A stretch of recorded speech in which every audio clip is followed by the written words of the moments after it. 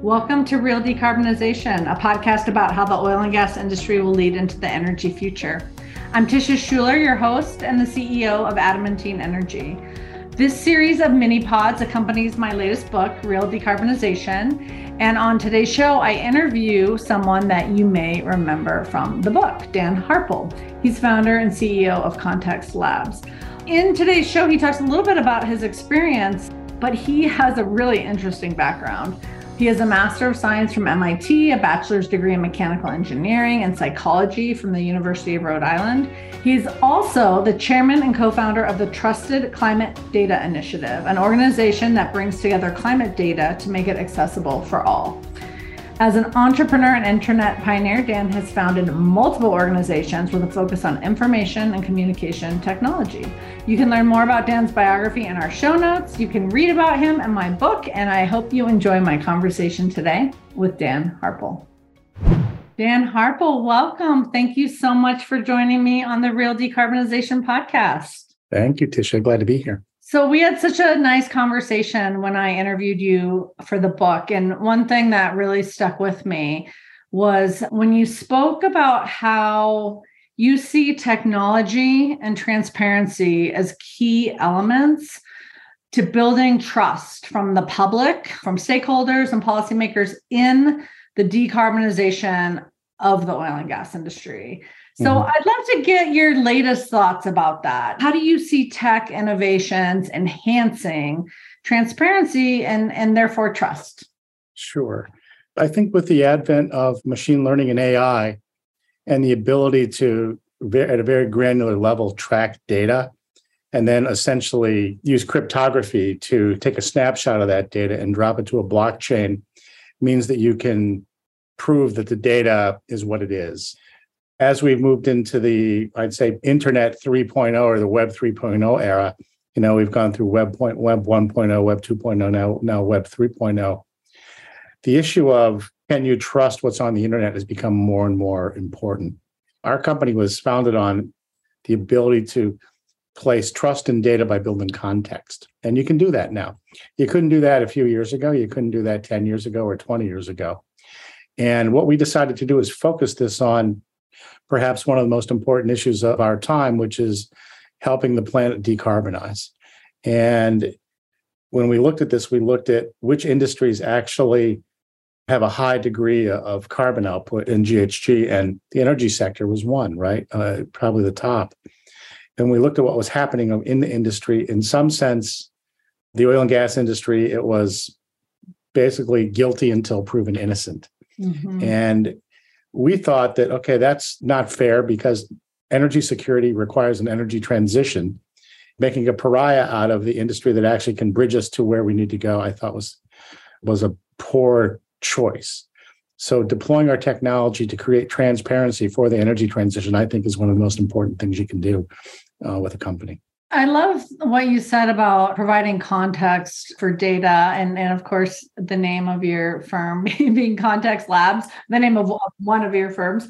In addition to that component, one of the things that really struck me when we spoke before was about how, in addition to providing context for the information people have, we're also making connections. So connections that build momentum, that build trust.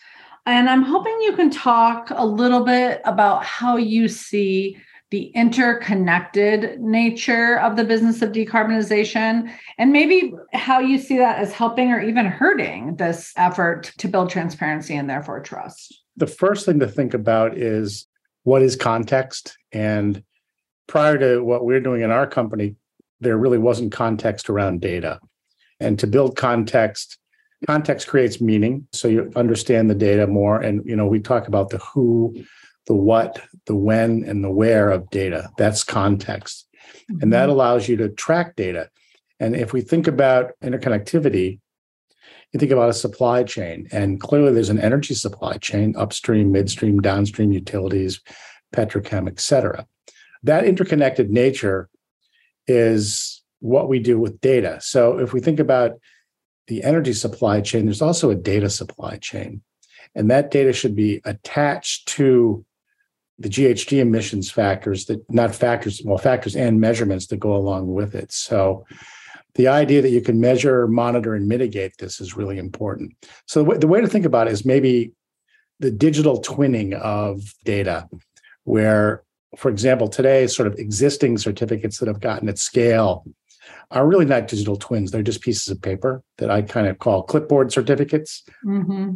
Our company is primarily and really at its core empirical scientists and engineers and data scientists. And what you can measure, you can manage. What you typically gain out of some type of clipboard assessment to us isn't really relevant. So the way to think about this whole thing is really creating a digital twin of the emissions through its supply chain. And that's the interconnectedness. Like for us, we've announced some industry first, i.e. An end-to-end GHG emissions profile from Coterra to Williams to Dominion. And this is increasingly happening. So that's the way I would think about that, Tisha. That's really a way to make it real. And I'm hoping you'll talk a little bit more about that. So we have this context around data. We have the interconnected nature of both the supply chain and then its associated data and the data supply chain. And I was introduced to you by Chad Zamarin at Williams, who has been on the podcast as well. Mm-hmm. So I know that they have a lot of confidence in the work they've embarked upon with you. Can you make it real for us and describe this end-to-end partnership that you have to create this kind of digital twin around emissions data? Sure. Maybe the best way to do it is to compare it to what exists. And there are some other platforms that have not been out there, Project Canary, MIQ, et cetera. Those aren't competitors to us. I mean, we're a data company. Those are outcomes that you get with data. And I feel the state of the industry, certificates have been made that are really not based on data. They're based on EPA emissions factors, which are plus or minus 500%. That's not reliable, and you can't trust that. So what we've done is literally build a platform that can interface to all sensor devices, all SCADA devices, can interface to SEMS cameras, you name it, satellites, drones, et cetera. And what we've done is build a data platform that can support OGMP 2.0 level 5. That's really different. That's a quantified emissions profile. It goes end to end. And that's what's really different about this. And this ties back to your question on interconnectivity, because the only way to do this is with customers at scale. My prior experience in companies I've had before has been making at scale standards. And standards happen not from someone up on high who sort of proclaims that thou shalt do this. Standards happen because large companies deploy something that's better. And I think that's what Williams is doing here. And it ties into our connectivity theory, which we call the super node. Everything's connected. In AI graph analytics, there are nodes and edges, and really large nodes are called super nodes. So our key customers are super nodes. And if you think about this, in the midstream, Williams is one. It connects to upstream supernodes and downstream supernodes. What you can do from a penetration point of view as a company is if you have those customers adopt your technology, you will then provide the end-to-end certification that Williams is bringing forward. I'm so glad that I asked a question that made you say supernode and edges, because that was just one of the parts of our earlier conversation I enjoyed so much and wanted the world to get to hear. So I'm just going to build off of that a tiny bit and just give you a chance to expand a little bit, because in this, when I imagine like the Williams, Coterra, those two supernodes connecting among an edge, but then also how that creates positive peer pressure for other organizations to really increase the quality of their emissions, data management, and transparency, never mind actually reducing emissions, which is implied in all of this work. How do you see, like either practically or metaphorically, how do you see progress continuing from a big announcement like the one you made with Williams and Coterra? One of the things that Williams has driven is not just the technical and engineering aspects of this, the ability that our platforms produce dashboards that are used by Williams across their network of all 400 facilities. And that allows them to, what we say is measure, monitor, and mitigate. So you can get early detection of leaks and things like that. You can fix them faster, right? But one of the things that Chad Zamerman was really influential with our company is adding a fourth layer called monetization. And that monetization is the certificate. And what the market is telling us is that these digitally quantified blockchain-enabled certificates that are actually verified by a big four, i.e., one of our strategic partners and investors, KPMG, literally creates value. And those certificates are worth a lot in terms of positioning for a net zero status. In some ways, what it's done is it's made, we like to say, making decarbonization a profit center. So there are companies that may want to do the right thing anyway, i.e. Williams, Katerra, and EQT. But at the same time, if you have a deep financial incentive that allows them to get to net zero and literally have the platform pay for itself, that's a real big win. And that's what we're seeing actually with the OGMP 2.0 level 5 certs that we've been, essentially they're an outcome of our data fabric that we call immutably. And on top of that, there are two elements of it. There's the decarbonization as a service, which does the measure, monitor, mitigate part. And then the monetization goes into a repository called ClearPath. So if you think about this, the decarbonization as a service, the DAS, is in some ways a carbon credit factory, right? Produces the highest quality, deeply digital, high integrity certificates.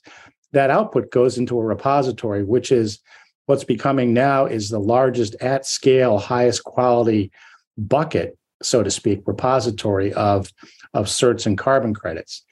That allows companies then to monetize that with market makers. So, it's adding in that monetization layer and plugging that into what currently with Williams is their Sequent trading organization has been really important for the scale up of this.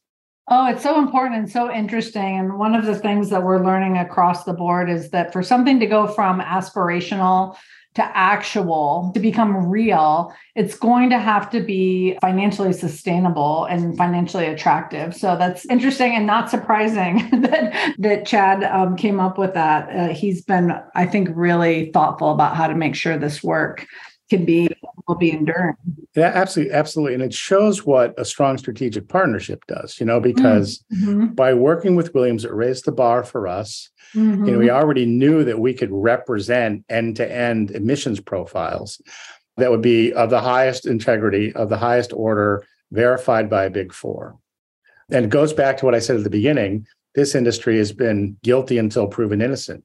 Okay, so having the data that drills right down to actually the asset level, not some basin level thing, not some plus or minus EPA emissions factor of 500%. This is what enables trust to be built into the decarbonization story for everybody, not just oil and gas. So interesting. So I want to just pivot with a couple questions about you, Dan, because you're a well-known entrepreneur in your field. You've founded multiple organizations, and you've worked through these crazy last few years of the pandemic and the focus on decarbonization. How has your leadership style evolved, and what have you learned that could be useful to other leaders who are our listeners? You evolve over time, right? So the technology that we used at scale for the pandemic, like in Zoom, like we're using now, my first company invented that. We had the early patents on that. We shipped the first voice over IP, the first video servers back during the Netscape days, et cetera. And so I was literally like the poster child for virtual communications.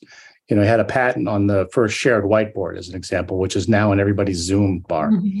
What I learned in this, though, was we went totally virtual, and there's something gained, but something lost, right? So we were able to actually stay connected, but I feel increasingly now that the ability to come back together matters. So what we learned in our company is that we feel like we're really effective. You can work at home, you can kind of do whatever you want, make the meetings, but the things that happen when you're just together in person don't happen.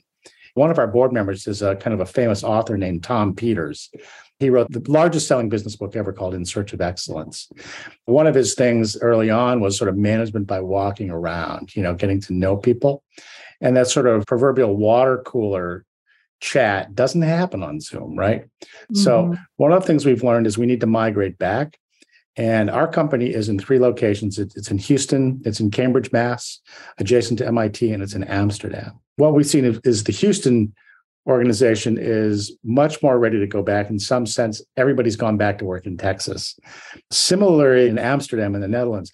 But Cambridge, Mass is kind of like the most progressively liberal city in the United States, even more so than Berkeley, California. So we're seeing sort of like a cultural schism here. Another thing we learned was, I've kind of had an age-old edict of, how you create culture, and it's evolved over the years. And I call it, everyone is sort of required to bring a ball. It's like a sports analogy, when you come to work, bring a ball. And if you don't bring a ball, you're required B, to kick a ball. So we collaborate. And the part C is we never kick each other.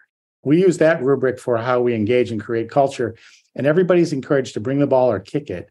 And that means, in some sense, everyone's encouraged. It's okay to actually make a mistake. I'd rather have people bringing up ideas that don't survive the kicking of the ball than somebody who doesn't bring up any ideas. And what it does is it also creates a culture of doers. And I think doers are much more important to change our economy and drive the energy transition than critics. It's kind of a bias towards action, which we've built. And this goes into some of Tom Peters' latest stuff too. He's been quite famous in what he's done with In Search of Excellence. He's got a recent book. It's called Tom Peters' Compact Guide to Excellence. And it's amazing. He's got another book called Excellence Now, Extreme Humanism. And it's about these things. It's about how people should engage together to actually make the world a better place and invoke change. So, what we tried to do is bring in experts like that as well, dovetail that into the learnings that we've had over the years. This is my 6th company. I'm 63 years old, sort of seen a lot. The final thing is you have to be flexible. As we bring people back to the workforce, I don't think edicts work with anybody, and you've got to be flexible and mindful of everybody's personal situation. Thank you for sharing all that. And we'll put the Tom Peters books in the show notes for follow-up. Last question for you, Dan. What are you most optimistic about? It's quite the question. Okay. So I'm most optimistic about young people. Okay. When people ask me, what's my job? My job isn't the company. My job is to grow people into being leaders and change agents, and what I've seen here as new people, younger generation comes into the company, I'm seeing a passion that exists that if you read the paper every day, you may tend to get sort of negative on what's happening. I'm super positive on what's happening because I see a culture arising here that are the younger generation that really won't accept bad outcomes. They're working. We've hardly had to recruit at all for our company. Almost everybody's over the transom because people want to work for a company that's got a purpose and a vision. And I think if, you just, like if you're an internet company that sells ads, I don't think anybody wants to work there anymore. It's not helping the world. I'm most optimistic about the ability that things will change and get better. And, technology is just a tool. And once again, like in my experience with technology, the way you invoke change is you essentially join at the hip great technology with great super node companies, and then de facto standards will emerge that will, in this example, accelerate the energy transition. So much to look forward to. I also am optimistic about the future and the people that are coming up across our industry. So Dan, thank you so much for joining me on the Real Decarbonization Podcast. Thank you, Tisha. Always enjoy talking to you. That's our episode for today. Thanks so much to Dan for joining me. I always love talking about nodes and edges with Dan because I love thinking of each of us as a node who's building the momentum for positive change in the energy transition and in the world. I hope that you enjoyed learning a little bit about that as well. If you like what you're hearing, please take a moment to rate and review us and pass this podcast on to 3 of your colleagues. If you'd like to know more about my book, you can check out realdecarbonization.com. If you want to know more about our work at Adamantine, visit energythinks.com. I want to thank my colleague, Adon Rubio, who does all the work that makes this podcast possible. Until next time, I'm Tisha Schuler, wishing you and yours happiness, prosperity, and good health.